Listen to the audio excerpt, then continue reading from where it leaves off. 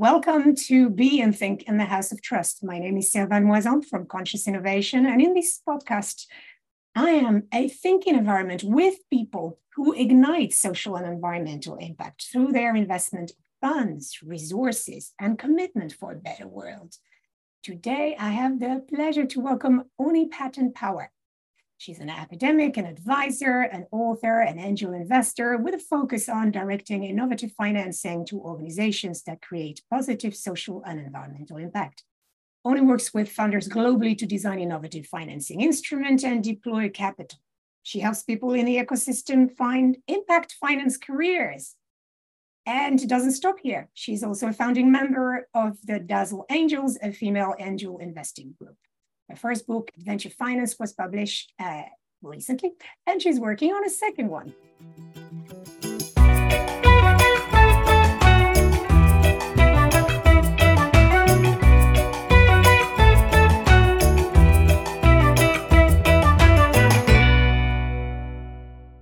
Hi, Aunnie.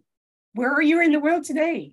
I'm at home in Cape Town, but thank you so much for the lovely intro. It's lovely to be here. Oh, welcome. So, as I was saying earlier, you're an academic, an advisor, an author, and an angel investor, the magic 4 A's. And you started in merger and acquisitions, investment banking.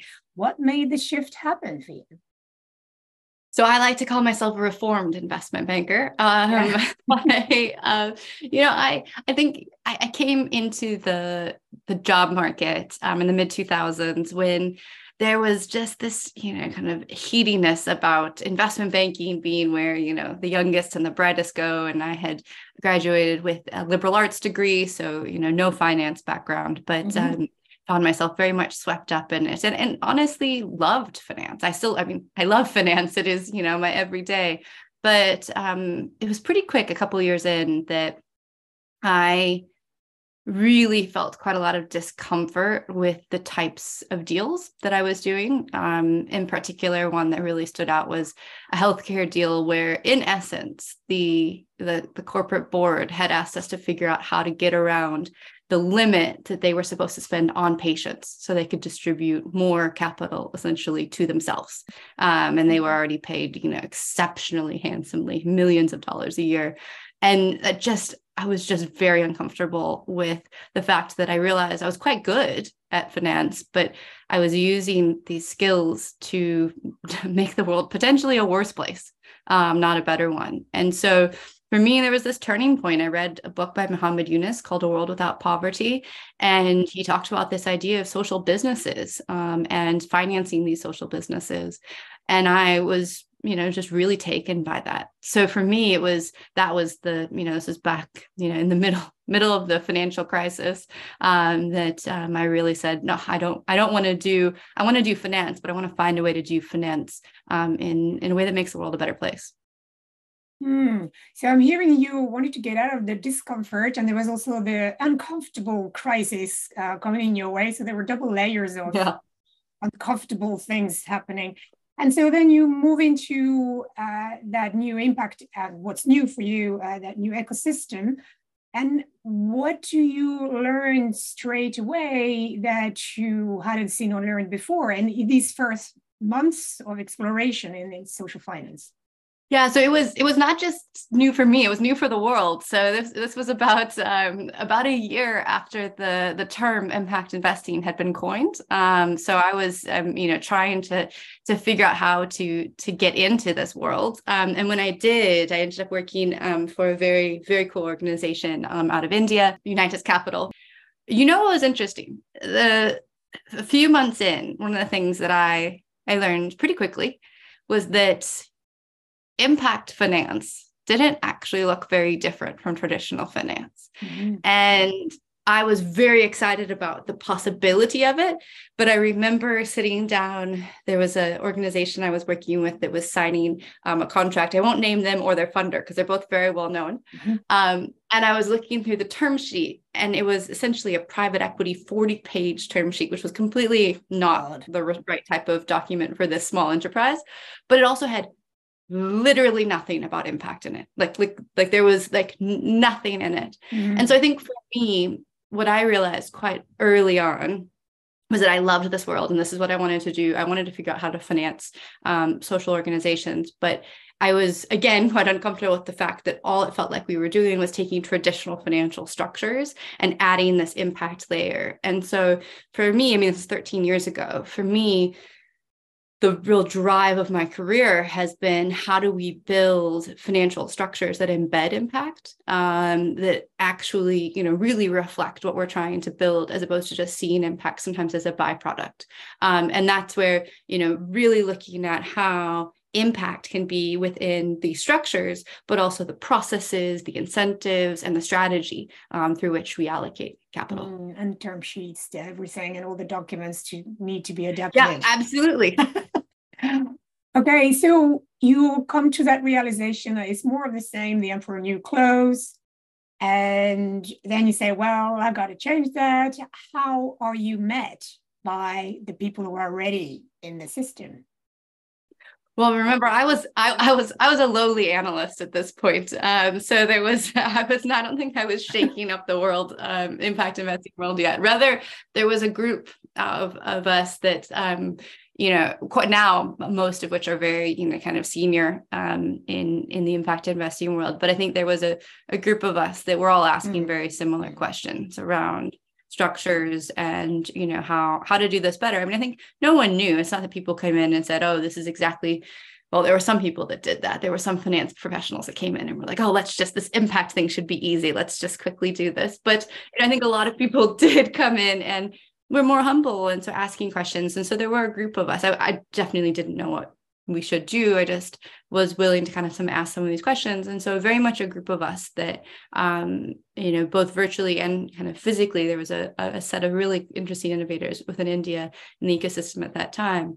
And I think we, just started asking questions. I started writing, doing some work on, what would alternative structures look like, as I was also, learning about how kind of the impact investing ecosystem was growing. So I would say it was certainly a time of exploration, and one that led me to go do another degree, to go to Oxford and do my MBA, with the idea of really wanting to learn about how, like, the intricacies of social finance. And that's why I chose Oxford, because it was the only course at that time, it was the only course in the world that had a social finance course. It was the only program that had a social finance course. There were lots of lots of programs that had social enterprise courses. Mm-hmm. But that was the only one that I could find. Now there are hundreds of MBA programs that have social finance and impact investing courses. But, again, this was 12 years ago. So it just wasn't the case then. Right. And there's a lot of also opening MBAs that are, well, the courses that have got MBA in the title, but are also accessible for people around the world. Totally. So I'm hearing that there is first a discomfort, then very quickly the humility and the opportunity to ask questions and to learn more.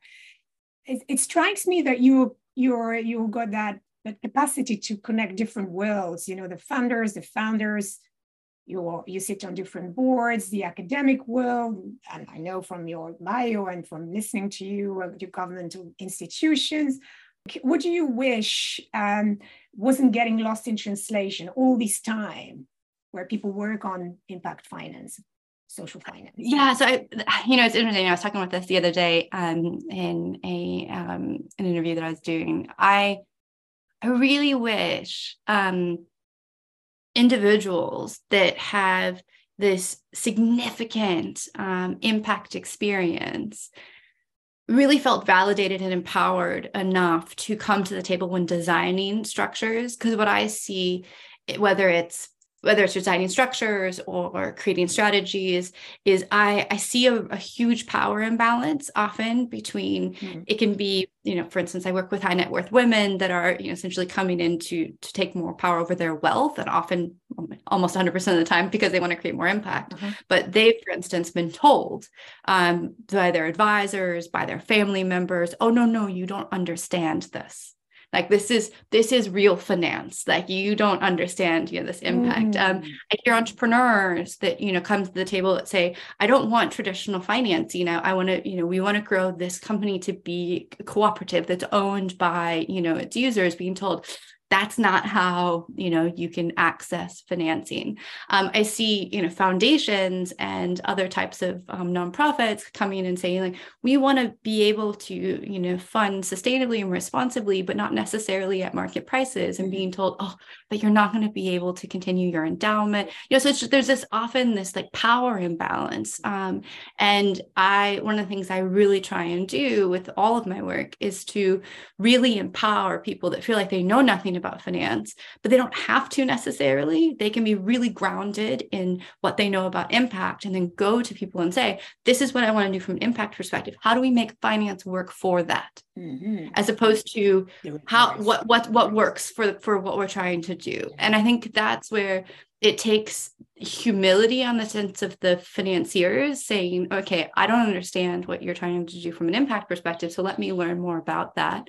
And then let me tell you about, instead of what you can't do, let's find ways to be more creative about this. So that's for me, I think we'd solve a ton if there was kind of just more of a power balance between, those that are really trying to build significant impact and those that are, structuring, financing, kind of, with the capital on the other side. And an invitation to listen to each other and to open up doors for possibilities. That's what I'm absolutely work together to create things, as opposed to this is how it works. Either you fall in line or you don't. So we're talking about making financing instruments that are relevant here and that are built collaboratively. What do you have a story or something that unexpected breakthrough around financing instrument that you later on say, well, that was innovative, right? So yeah, I mean, I had a few. So one I'll go back to that's actually quite a while ago now. I was actually grading papers. It was over the Christmas holiday, and I was grading some papers, and there was this paper.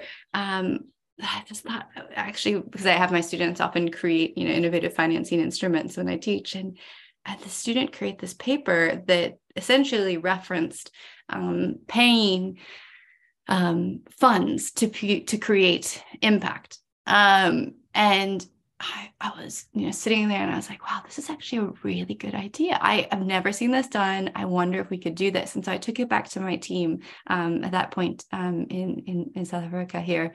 And I said, do you think we could do this? And this was in early January. And we started playing with this idea. And we ended up reaching out to someone at the National Treasury here. And they were like, this is great, but you need to put it into a full-blown proposal, in the next, essentially 10 days. We good lawyers. And so it was this massive scramble, right? To do all of the financial modeling, completely flesh it out, even though we didn't know, but it ended up, so, and that went through multiple iterations, and it got just shut down, and then it got revitalized. And now it's about 100 million. Well, it's about, depending on there's different ways to, because it's an interesting fund, but let's say it's close to a $25 million fund now that exists. That's in South African rand terms is a couple billion rand, which is significant here.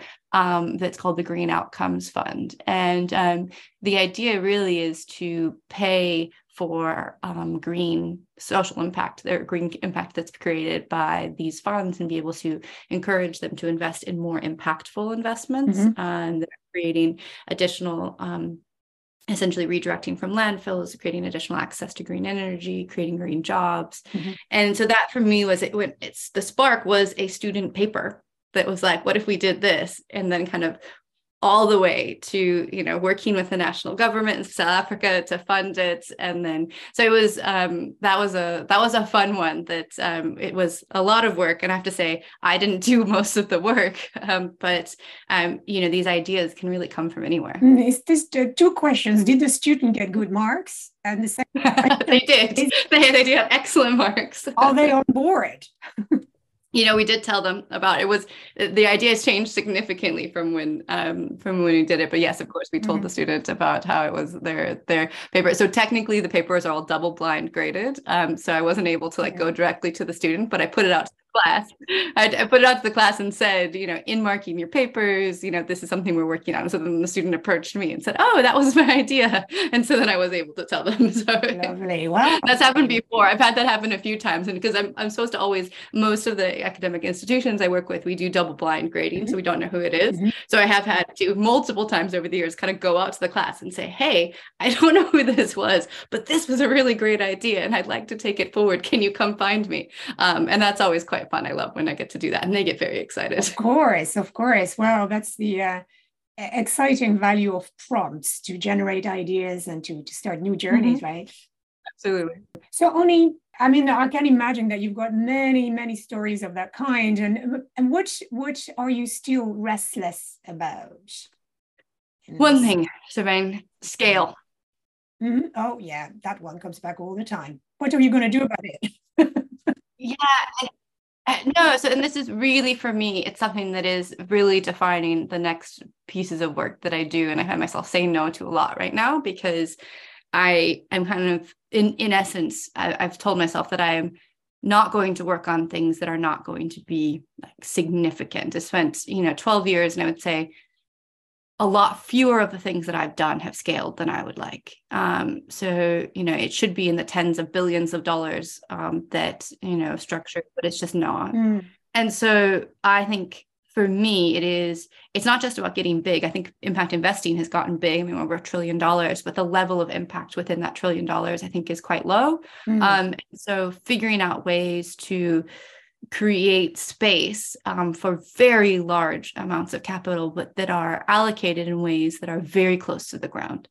So aggregating more, community, small business, funding that is not necessarily, it can be huge amounts of funding, but that really still has this deep impact and this connection to, individuals that are actually building impact and is responsive to that. So some of the things I'm really excited about right now that I think, are part of this is rethinking things like ownership, looking at employee ownership and purpose trusts, different types of shared ownership. So, why can't we fund hundreds of thousands, millions of businesses that are actually owned by the people that work in them. Then creating potentially these, millions of B Corp employee owned companies that don't necessarily have to be doing something big, shiny, and, the next Facebook, but, providing essential services and, well-made goods to individuals and providing dignified lives and doing that in ways that are green and that are responsive to individuals. And then also, really harnessing public markets. So it is cheaper to access capital in public markets. Big corporations have very low costs of capital, whereas impact investing funds have very high costs of capital because they're private funds. And so how do we find ways to really access public markets to create much lower costs of capital for individuals and organizations that actually need them the most? So for me, that's really, it's about scale now. And it's not about, lots and lots of small pilots anymore. And it doesn't mean we can't do, I think finding a ways to list, having, little individual tiny pieces of funding, $1,000 for someone to, buy, a sewing machines. I'm not saying it has to be, massive projects. It's just finding ways to make really substantial, big pieces of capital available. Wow. So there's a lot to unpack. I think we could do a whole series with you just on these couple of avenues that you've described. What are we assuming that's limiting our thinking here and that prevents us from scaling? It's a really good question. I think a few things. So one is we are often, I think, within the impact world, still stuck in this. We must prove that being impactful doesn't mean being less profitable or returning less money to investors. And I think that's a vestige of where we were, which, 10 years ago, everyone was like, oh, but that's nice. That'll just be, it's just kind of philanthropy. And it was very condescending. And so we were kind of like, well, no, we're going to show that social enterprises are more profitable, more successful. Impact investing funds make more money than traditional funds. And I think that was really the aim. And I think in that, we kind of lost this idea that actually there are appropriate levels of return. maximizing return is not necessarily appropriate for many types of investment. And I work with a lot of large families that have essentially said, and very publicly sometimes, that they, are playing a rigged game. They have, generational wealth sometimes from pretty exploitative practices, both environmentally and socially. And for them, they feel uncomfortable actually looking for maximizing their return based off of that wealth. And so there's a set of people that are saying that. There's also, I think, a set of corporates and other like very financially focused organizations that are looking at and saying, we have a set of goals that need to be achieved globally, and from a micro level, things that we've agreed to, things in regulation, things. And so I think what we need to start thinking about is, how do we really figure out what is the appropriate level of return, appropriate level potentially of profitability, and also to whom do those profits go, and to whom do those dividends go? Because if we, in impact investing, continue to try and maximize returns and then distribute those returns to a very small set of people, we are doing nothing to make inequality better. We are actually making it worse. And so I think we need to really be asking questions about appropriate levels of return, appropriate levels of profitability, but also who's benefiting from this. I think we've done a really good job in the impact investing space of moving the idea of individuals, and in the kind of donor space a bit, I would say, but moving individuals from beneficiaries to producers and consumers. We've not done a good job yet of moving people from producers and consumers to wealth holders. And so that's that last jump that we need to look at, because only then will we actually be able to tackle inequality, which is incredibly pervasive and is very important in things like the climate, like gender equality, like racial equality. And so only when we start moving to wealth holders and actually building wealth for individuals will we be able to tackle that. And for a large number of individuals, obviously not just a few. We've been very good at that. Sounds like a good business plan. So let's travel a little bit in the future. Imagine you've been on the journey with a group of people who are moved from discomfort to humility and to learning, and who have tackled the question of scale seriously and have also really considered the question you've just mentioned. Now we're maybe 10 years, like 2033 or something. Who are these collaborators to you, Aunnie? So, I mean, I honestly see everyone as a collaborator. The dream that I'm playing with right now is I would love to build, a lab, you name I don't know what exactly it will be called, but where you could have really large financial institutions engaging with smaller community organizations, with foundations, with traditional wealth management organizations. I would like to see real collaboration amongst a much broader set of both funders as well as kind of innovators than we see in impact investing right now, where it's kind of very self-selected. So for me, I'd love to see, really large corporations step up to the table, as well as some of the kind of really large financial institutions that manage, significant amounts of the world's capital.